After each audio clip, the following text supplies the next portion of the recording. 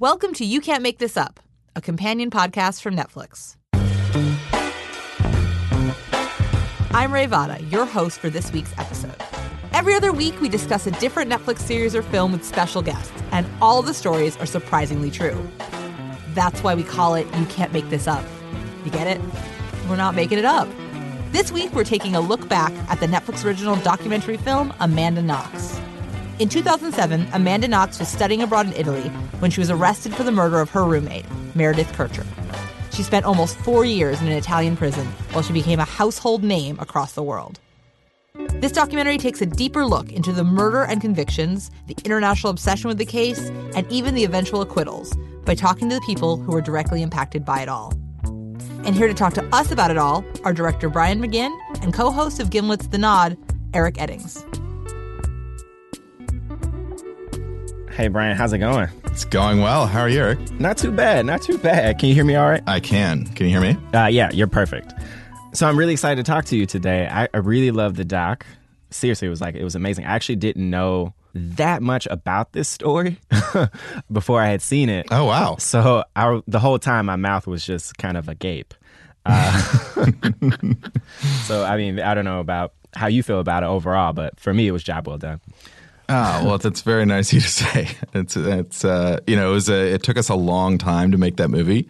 So it's really, it's been really nice to have so many people watch it. I mean, that's the thing when you make a documentary, you're never sure, is there going to be an audience for this? So we spent, 5 years kind of being unsure what was going to happen with the movie, whether it was going to be a movie, where it would end up. And then, we were just so lucky that Netflix ended up kind of taking the reins of it and getting it out into the world.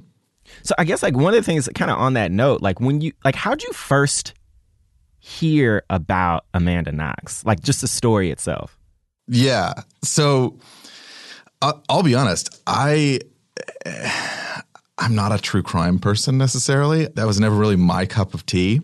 Yeah. When I initially heard about the story, I don't think I paid much attention to it because it just seemed like, another kind of very sad, tragic story that was on the periphery of kind of my interests. And then what happened was a friend of one of my friends growing up had been on a journalism fellowship through Italy and had spent time in Perugia, which is where the Knox-Kercher case happened. So he had spent some time there and he had gotten to know the Italians involved and the Knox family, who I think at that point were living in Perugia. And he had said that he thought I might be interested in the story. And the thing that really got me hooked on it was when I started to look at the way the case was being covered in the British tabloids. And I actually remember I was thinking you were going to ask me this. So I did some digging into my archives and I actually found the first news article for basically that goes back to the first day of court that I thought was really interesting and kind of got me hooked. And it's a picture of Amanda walking into court and she's smiling. And the headline is "Smirking, Relaxed, on Trial for Murder." And I remember reading that headline and going, huh? Wait a minute. What? It didn't seem to me like the normal way that a murder case was covered in the news. It was a front page story and in big block letters. Murder. I'm looking at the page now. Murder is in yellow. The text is in yellow and the rest of the text is in white. And then there was another article from that same day where the headline was "The Foxy Knoxy Show. Smiling murder suspect makes grand entrance as trial begins." Mm-hmm. And so I remember being really interested in, okay, here's this narrative and this story that's being told that's turning this trial and this case into a real kind of hooky, clickbaity form of entertainment. And I thought that was really interesting. I'm one of these people who's totally obsessed with the way we process information, the way we tell each other stories. the way that all of those things are morphing and changing as the types of as the ways we get information change, So from newspaper to this case was kind of when social media is going online. It was happening at the very beginning, right around the time when I was getting out of college, and all of us getting out of college at that point were kind of the first Facebook generation, and then Twitter was coming online. So for me, it was interesting in the context of all of those components. How do we process stories? How do we tell each other stories? How do we get each other interested and keep each other interested in reading? So those things were really interesting to me in the context of this tragedy and this terrible, grisly murder that occurred. Yeah, and specifically about the documentary, like I feel like it really epitomizes kind of on that note the idea of kind of like show, don't tell. Like the documentary explores these themes of, sexism, kind of media irresponsibility, the criminal justice system, and it's just kind of all in there in the way that this story unfolded through the documentary. So like when you and your partner were talking about like how to tell this story, you mentioned kind of like being pulled in by the media's relationship to it. Was that obsession, and some would say irresponsibility, was that kind of the central theme that you kind of wanted to tug at? Basically, if you could talk a bit more about the themes that felt really central to actually telling this story right. Yeah, totally. Well, okay, the first thing that was really important to us in telling the story right was we wanted as many of the core people, the first-person accounts who are at the center of this story, to be telling their version of events and their personal narratives that were connected to it. Because I think in a story like this, everyone in the world had an opinion, right? And it became so divisive. And we learned that on Twitter when the movie came out, and people that disagreed with us would send us messages and argue with us about the evidence that we present in the movie, or all of those kind of things that I think we now see every single time any news breaks in the world. But so that was the first thing that was really important, was we wanted to get away from that as much as we could and go to the core people who were actually driving the story. So for us, the people that we were able to get to participate were Amanda, her boyfriend Raffaele, the prosecutor Giuliano Menini, who took quite a while, like Amanda did, to come on board, and a Daily Mail journalist named Nick Pisa, who had been a really crucial central person on the news side, because I'll give you my little spiel. At this time, a lot of foreign correspondents were being chopped from traditional news outlets. And so freelancers like Nick, who would work for the Daily Mail, but then occasionally would write an article for The Sun or something like that, he and others like him started getting hired by other networks. So Nick would report for NBC News in the States, or he would report, he would report for Sky in the UK. So all of a sudden, the type of tabloid journalism that had used to be kind of restricted to the tabloid journalists, actually, because of this lack of foreign correspondence, seeped into the mainstream. And so those voices became the ones that were telling the story in the majority of publications, not just in the broadsheets in the UK. So I thought that was really interesting, and that was why we wanted to talk to Nick. And then we talked to a few of the lawyers involved. We got really close to getting Rudy Gaudet, who is he was the third person that was convicted of the crime and the fourth kind of party involved. We got really close to talking to him, and we ended up speaking to his attorney. And then we reached out a number of times to the Kercher family, but never heard back from them. So that was the first thing that was important to us, was trying to go to those first-person accounts, because we wanted to try to get past as much of the chaff as we could and the kind of feedback loop. So that was the first thing that was important. And then what we really tried to do was, we knew that the case was super, super, super divisive. And so we tried to, first of all, tell personal stories for each of the people that we were featuring, and then also to, from an evidentiary standpoint, to take the Italian court decisions and build the evidence and the important pieces of evidence that we present in the film from those court records and those court decisions. This is a case that, in kind of, I think 2018 Netflix could have been a 10-part series. It was yeah, totally. There's so much to it. I could walk you through some stuff that would blow your mind that just we just didn't have time for it. And because we made a conscious decision to make a feature film.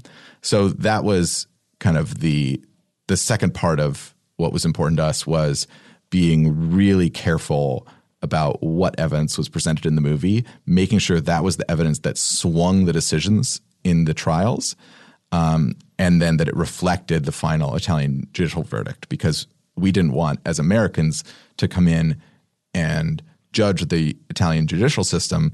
We wanted to come in and understand what had happened and then try to get to the bottom of these personal stories.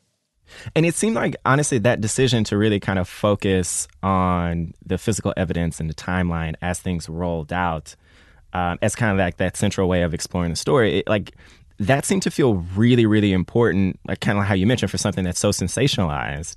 Were there any other things that you felt like that afforded you, that decision, where this really became like a benefit, like the narrative structure, like really like, oh man, this is like actually like working in my favor for how I want to tell this story? Well, this is kind of a personal preference of mine, but sometimes I feel like when you turn a story into 8 or 10 hours, the actual narrative and the arcs are maybe not as tight or structured as you would see in kind of a traditional film. And so it was actually the appeal of making the 92-minute version of the movie was that we could really get in there and get to the core stuff and then see how that stuff affected the main people. And so I would say that was the real benefit of that choice, was it meant, okay, when we're sitting in an edit with Matthew Hamachek, who cut the movie, every single question was, well, is this one of the 30 most important things that people need to know to understand this story and the way that we are telling it with the people we have involved? Because if it's not, that's the only room we have in the movie. So it forced us to be really careful and precise with what scenes ended up in the final cut. And it meant that we ended up with dozens and dozens and dozens of hours of interview that never made it in, and dozens and dozens and dozens of scenes that were really interesting on their own, but felt like diversions or kind of digressions from the very streamlined story that we were trying to tell. You mentioned there's like there's a ton on the cutting room floor, and like considering how long this went on, it makes a lot of sense. Is there anything that you could share? Is there one thing that you're like, man, I really wish we had time for that, but you had to cut? Yeah, I mean, for me, all of the personal backstories of the people that we were featuring in the film were really, really, really interesting. So I'll tell you about one, but Giuliano Manini, who was the Italian prosecutor, he told us about growing up as a kid, and his family home actually overlooked the courtyard of the female prison in Perugia. And at that point, the female prison in Perugia was where all of the female murderesses in Italy were sent. And so as a young boy, Manini would look out into this courtyard and he would see all of these infamous female killers in Italy. And I just thought that was such an amazing detail for a man who goes on to basically to make it his life's duty to try to put away these people and to fight for a justice that he believes in. So for me, it's almost the perfect origin story for a prosecutor who is going to go into this story, is that he grew up as a little boy looking out in the courtyard and seeing these female murderers. Also kind of related to, how you guys focus on evidence in the timeline, is it seemed to also allow some distance in letting the audience really decide how they feel about each of these characters, specifically, the prosecutor and I think Nick Pisa. Like, I think a lot about, kind of some of the comments that they would say, and specifically Mignini. At one point he says, a female murderer tends to cover the body of female victims. A man would never think to do this. Yeah. And like, I hear that and it sounds almost too matter of fact. And it also sounds slightly drenched in sexism at the least. But I guess I'm curious, like, how much faith did you have to put in the audience to be able to kind of connect some of these dots Yeah. in what they were saying? I mean, look, a lot. But I mean, here's kind of the secret of making a documentary is you fall in love with every single person that you interview for the movie, and every, we talk about as directors, we talk about these people as characters, but they're actually people. And when you're filming with them, you develop relationships. And we really liked every single person that we filmed with. And so what that does when you get in the edit is I think it allows you to say, well, rather than me applying my personal bias or my personal opinion onto what these people are saying, it makes more sense to, you're constantly reminding yourself, okay, back off from what you think and let's let them tell their opinion in their words. And then that's totally the audience's job when they're coming into a movie like this, is to make up their mind about how do they feel about it. It's not, we were presenting the final legal decision, but that wasn't really what the movie was about. Yeah. That was just an entry point to hearing what these people had to say. And then, the audience can decide from there who they believe, who they associate with. I always thought it was really interesting that Benigni would say that line that you're talking about a female murderer tends to cover the body of a victim that they kill. A man would never do that. And at the same time, he would talk about having 4 daughters and that so much of his motivation for doing what he does is because he has those daughters and he can actually imagine what it would be like to be in the Kercher family and have lost a daughter. And so I always thought that was a really interesting dynamic, that his view on women and the different roles that they play in his life was really fascinating, and that he deserved as much time to talk about that as he could without judgment from the filmmaker. Yeah. It's interesting watching this film even now, kind of in a different context where stories from the Me Too movement are being explored a lot right now. Yeah. And it feels like so much of the stories that kind of fall underneath there when you're exploring kind of sexism and how the relationships between, I guess we say, men in power and women, and how those things can be perverted. It feels like there's a lot more emphasis now on kind of calling out what the thing is. Yeah. Looking back on that, were there ever points where you just kind of wanted to also just say the thing? I mean, yeah. I mean, but that's a decision that I think you make as a filmmaker going into a project, is how much do I want to stand on a soapbox and make my personal opinion come through in the movie versus how much do I want to tell a great story. And I would argue actually that had I gone into interviewing Giuliano Menini because I hold different beliefs on female-male relationships, on sexuality in the 21st century, if I'd gone into those interviews trying to convince him or trying to get him to agree with me or really do anything other than listen to what he had to say, I wouldn't have actually gotten him to talk about the things that he really believed. And so my personal belief is that as a documentarian, your job is to listen to other people and to present their point of view to the audience. So I certainly think that the overall story, if you look at it, I've spent a lot of time recently looking at the Monica Lewinsky scandal, the way that the media treated her. I've spent I went back and looked at the Gary Hart scandal and the way that Donna Rice was treated in that story. I certainly think that the Knox case fits into that. If you want to call it there's many more stories than that, but that triumvirate of kind of the overt sexualization of women for behaving in a way that is totally, totally normal. I think that is certainly something that is a through line through all of those stories, but is by no means unique, and I think really reflects a culture that is in the midst of a really positive change now. So it's sort of like going back and looking at any period of history that we don't agree with in 2018. You go, well, this is a different time, and this way of looking at things may not be what I personally believe, but it's worth listening to it and understanding it, because that's the only way that you can really kind of comprehend how these things went down. I kind of want to jump back into kind of how the media covered this story. You know, I mean, it seemed like it was just relentless, for lack of a better word. And there's actually a clip I want to play for you where the journalist in the film, Nick Pisa, he was pretty plain about his desire to kind of be first to the story with a lot less concern about being right. And I think now, looking back, some of the information that came out was just crazy, really, and is just completely made up. But hey, what are we supposed to do, you know? We are journalists and we are reporting what we are being told. It's not as if I can say, right, hold on a minute, I just want to double check that myself in some other way. I mean, goodness knows how. And then I'll let my rival get in there first before me and then, hey, I've lost the scoop. Like, I'm a journalist.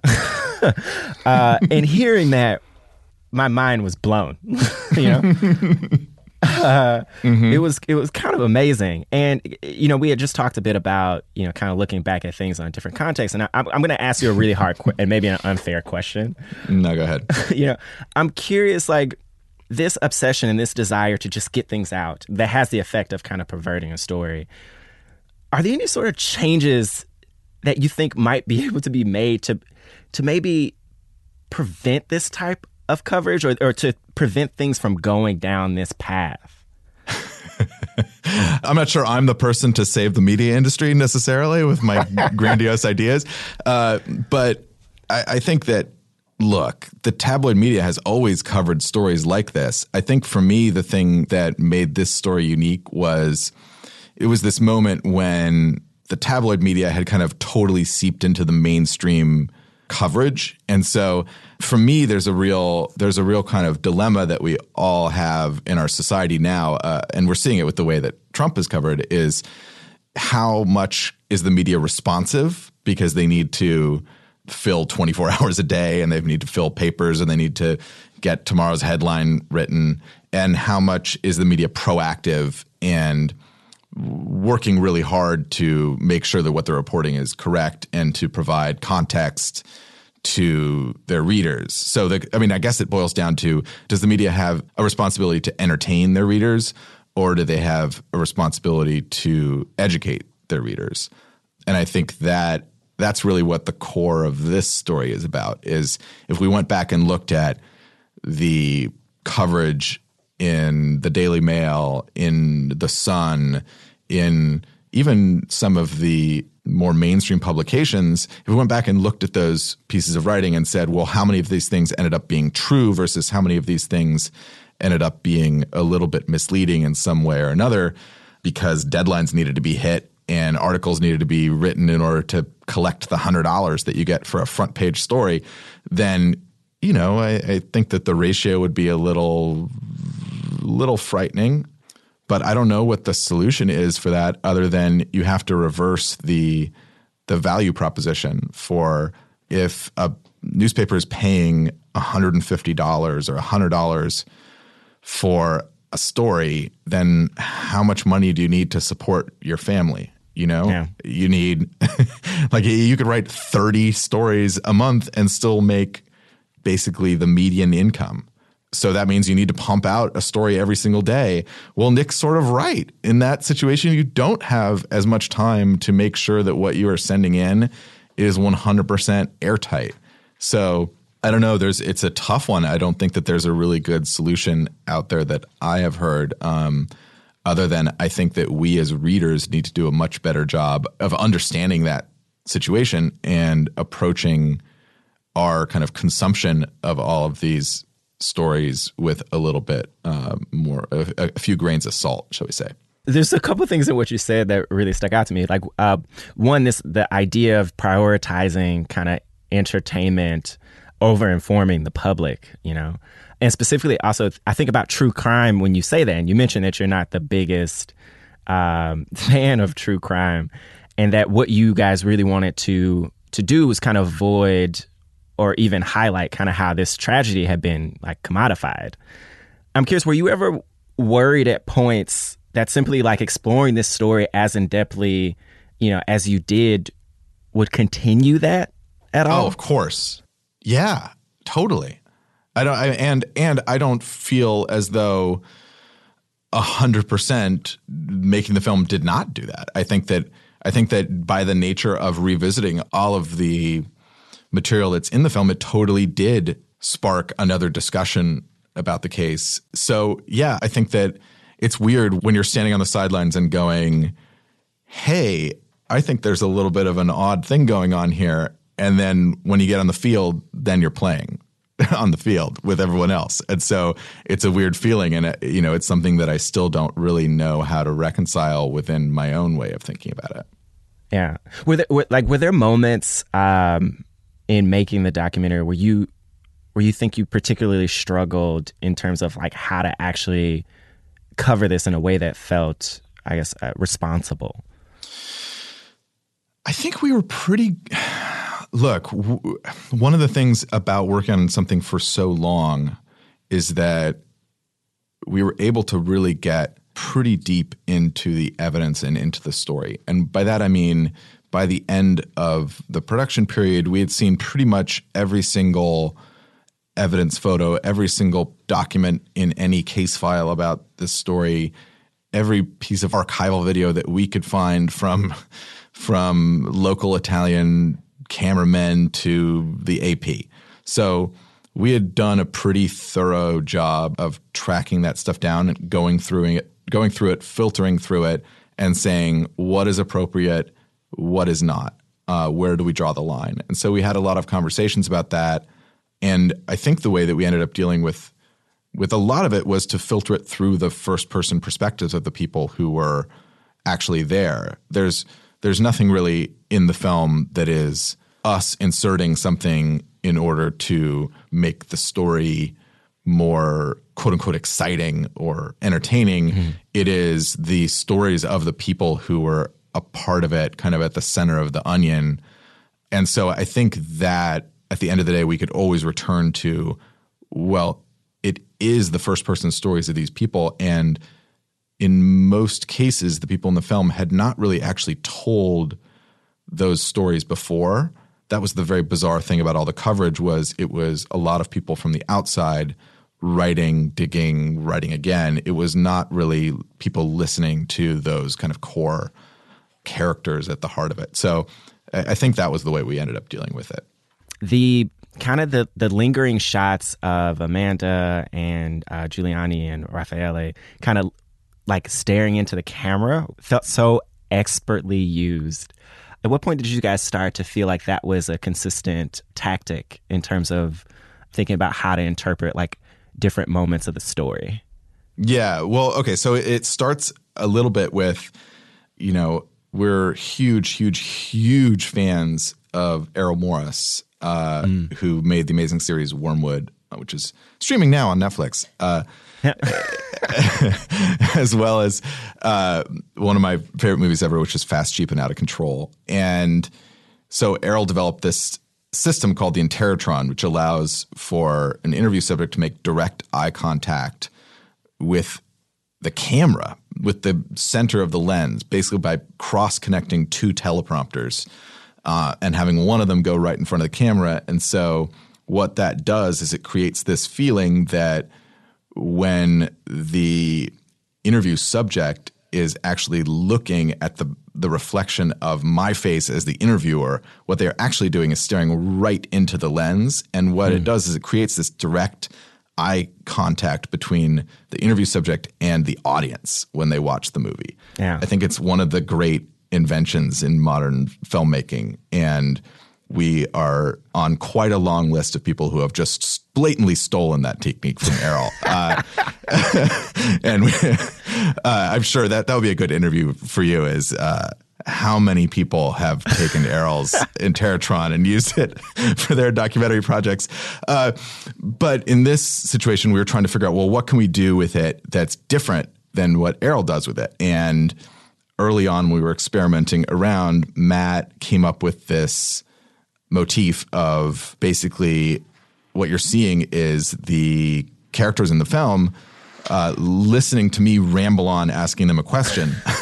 So, or for the Italians, listening to the translator try to translate my rambling question into a comprehensible Italian. So what we realized was that those moments where the people were staring directly into the lens, what it really felt like was that they were waiting for the judgment or the feelings of the audience to kind of be projected upon them. I'm going to film school nerd on you for a second, but there's something called the Kuleshov effect, which is basically it was a Russian experiment where you could juxtapose the exact same shot of a kind of blank expression against a bunch of other activity. So a baby carriage going down stairs or a nice family dinner or I don't know, a bunch of stuff. And the audience would actually project their feelings about the previous shot onto the blank face. So they would feel as though the blank face was frightened or scared or angry. And that felt really quite a bit to us like what was happening in this story was you had these kind of ciphers, these characters at the heart of this who no one really knew, but who, based on the way that they saw them, they were projecting their own fears or feelings or anger or love or hatred towards them or onto them. So it felt like by having them kind of sitting staring directly into camera, that was actually a way to kind of communicate that idea or allow for a little bit more of that effect to get into the movie. So that was the intention behind it, and it was Hamacek coming up with a great idea that we then kind of rippled through the whole movie and made sure that we were shooting every time we did an interview. Wow. That was amazing. I thank God for that theft. Exactly. And so actually kind of pivoting to you talked a lot about putting the personal narratives at the center of this film and what that afforded you. Like Rudy Guede's story is touched on, but it's not as in depth as, Amanda, obviously, and Raffaele.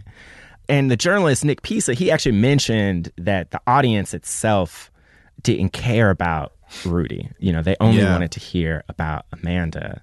I'm curious, like, the fact that you weren't able to quite land him, was there a tension with you wanting to pull more of his narrative into the story to be able to better represent that?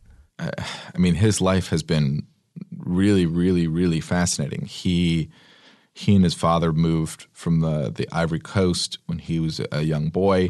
He was kind of adopted by one of the wealthiest families in Perugia and really excelled in that family. And then something happened that no one is really I can't vouch for the exact details of it, but something happened when he was a teenager and he was kind of excommunicated from that wealthy family. But he stayed in Perugia, and it's a really interesting story that in the context of modern Italy and the discussions that are being had there as they are here about immigration and how you build a society of people that come from all over the world and move to your country. I think it's his story is really compelling. As far as getting more of him into the film, Nick Pisa really, I think by the point that the movie introduces Guede, we're pretty clearly seeing things through Amanda, Raffaele, Menini, and the news media's point of view. And I was actually looking through the tabloid archival yesterday, and it actually is really what Nick says is really true. Guede is very rarely named in headlines. It's always the third person or the fourth person or which is fascinating. Another suspect. It's which I had actually kind of forgotten about until I went back and looked at that. So it's totally true. No one was interested because at that point, the people who were buying those papers were looking for the next Foxy Noxy hit. They wanted to know more about her. They wanted to know what she was doing. How was she behaving? Was she flirting with the guards in court? Was she smiling at her family? Was she, those are the things that they were paying attention to. So Nick Pisa is 100% right. I think that you could make an entirely different film that was telling the story about Rudy. I still would love to interview him if the opportunity ever arises. But we tried to at least get his point of view on the events that happened, though we couldn't really tell the personal or emotional story because we didn't have that first person access that we did with the other main characters. Yeah. My understanding is he's getting out soon, so he might have another chance. Well, I haven't checked in the last year and a half, but I believe he was eligible for work release at some point. I don't know what has happened since then. I'm curious also, so you've directed comedy at Funny or Die, and you've also worked on like documentaries like Chef's Table. Yeah, David and I started Chef's Table together. This feels like a different beast. Yeah. But all of those things are very different. Yeah. I mean, my career is really strange. I started, as you said, doing sketch. I auditioned for SNL and I went to do digital shorts for them. And then I started doing documentary because one of my college professors who had taught a lot of film directors happened to be teaching documentary. And so that was my entry point to kind of getting a film school education at a place that didn't have a film school. Mm-hmm. And so I kind of stumbled backwards into documentary accidentally and started working on this project. And then this project, I mean, really, we didn't think the movie was ever going to happen because we didn't have access to Amanda or to Manini or to any of these people. And I'd kind of abandoned it. And then David and I went off and created Chef's Table and started working on that. And I spent a few years making that. And then Amanda Knox reapproached us out of the blue 3 years after she had turned down doing the movie. And I guess her situation had changed at that point. And she asked if we still were interested in making a documentary. And we talked it over. And honestly, we weren't really sure, because things had changed in our lives. And we did a test interview, and it was a really, really fascinating interview. And then we went off to Italy and spent a bunch of time working on convincing the Italian side to participate. So, yeah, I've done a lot of different things because I think I'm interested in a lot of different things. And I think that's I don't know, I like that about my weird career. No, I mean, it's awesome. Trust me, if you went down my LinkedIn, you would get whiplash. But I'm curious, even from shifting from like Chef's Table, to Amanda Knox. And I was working on those simultaneously. So like oh, wow. When I was doing these movies, like I would work, 3 days in LA on Chef's Table, and then I would take the red eye to New York.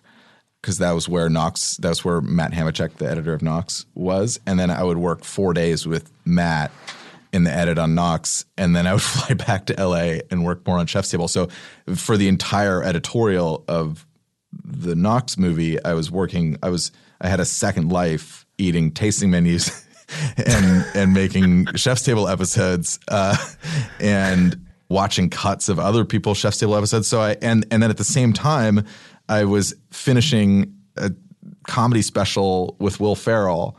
So I had this weird triumvirate of very, very distinct projects that had absolutely no overlap whatsoever, except they were all technically in the documentary space. So yeah. I thought that was cool because every day if something wasn't working in one project, I could go, well, fantastic. I'm just not going to think about that one. I'm going to go work on the other stuff, and then I'll come back to this when I have a good idea. And that, I don't know, that's a nice luxury to have. So the other thing I'm kind of thinking about with this, just with the Amanda Knox documentary as well, is like, honestly, there's just so many amazing moments in it. Like there's so many spots where you're just sitting there like, wow, this person said this, or that just actually happened. And I'm curious, like for you, is there one moment in the doc that you're like, for me, that's what holds it all together, or that just feels particularly special? Yeah, I mean, you sort of played the clip that is my favorite part of the movie. So that moment when Nick talks about what is he supposed to do, if he doesn't get in there and report it, then he's going to get scooped. And that's just the way journalism works. That was the moment that I remember when we were interviewing Nick, being really kind of excited by him saying that. I thought that was really interesting. I also really like the moment when there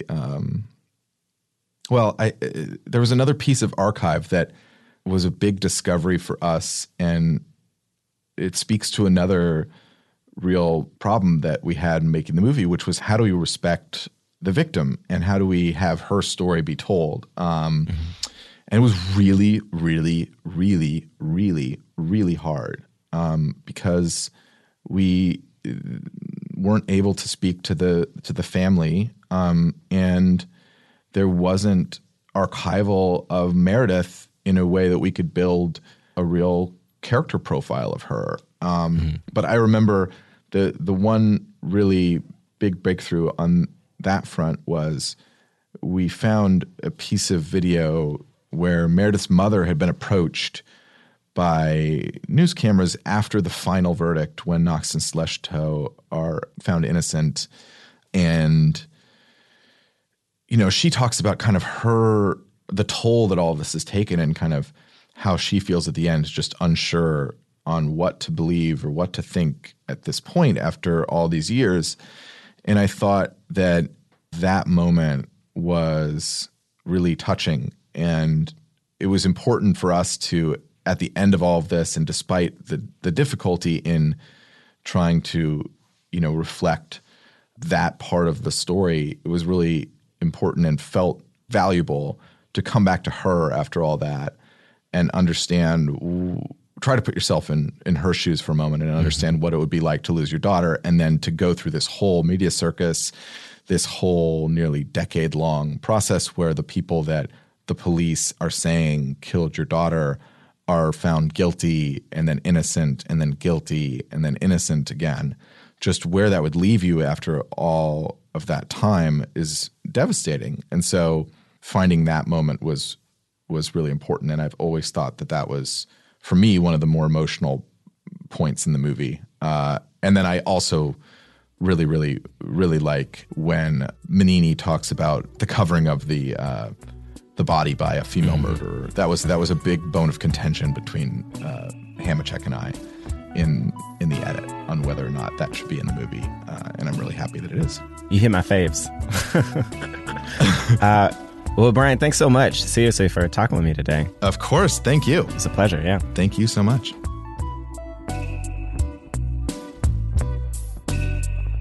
That was Eric Eddings and Brian McGinn. And now let's hear from you. Here are some of our favorite social media reactions to this documentary.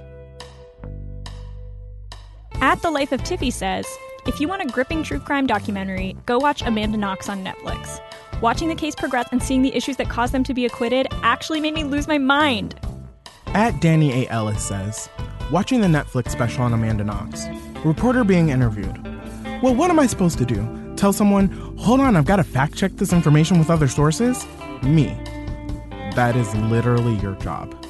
At Autumn Langley says, I need everyone to go watch the Amanda Knox special on Netflix. The little Italian attorney at 10928 wrecked the living hell out of the U.S., and now I want to move to Italy. If you want a dramatic reading of your thoughts, share your reactions, and make sure to tag us. Just search for You Can't Make This Up. We're the ones with the blue check mark. Before we let you go, we've got one more treat for you. It's time for What You Watchin', the segment where we find out what the people in this episode are watching on Netflix. I actually I'm not ashamed to say I've been watching a lot of the new Voltron series. I think it's in like the 6th or 7th season right now. And each one I cannot help but binge. I don't binge a lot often, but I've actually cleared time from my schedule when the new season drops just to make sure I can actually catch each one. It just takes me back to my childhood. So yeah, that's what I'm watching. Wow, that's good. So, I'm watching a lot of Chef's Table. I've heard it's really good. No, I'm watching, my fiance and I endlessly watch Grand Designs. So we're watching a lot of Grand Designs. I've been watching The Fall. I've been watching Fauda. I've been watching Dark Tourist with David Ferrier, who is amazing and bears a slight passing resemblance to one of my favorite documentarians, Louis Theroux. And I highly recommend that show. And then we're a little obsessed with Adriano Zumbo, or Zumbo, if you listen to the host of Sugar Rush, I think is the name of it. So we were watching that. I think that's enough, right? Yeah, I mean, I've got a list now.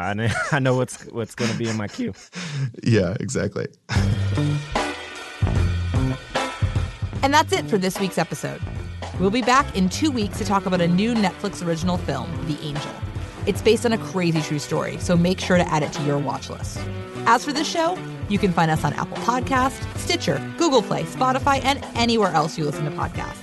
Make sure to subscribe, rate, and review this show. It helps other people find it and makes my mom really proud of me. You Can't Make This Up is a production of Pineapple Street Media and Netflix. Our music is by Hansdale Sue. I'm Ray Vada, and thank you so much for listening.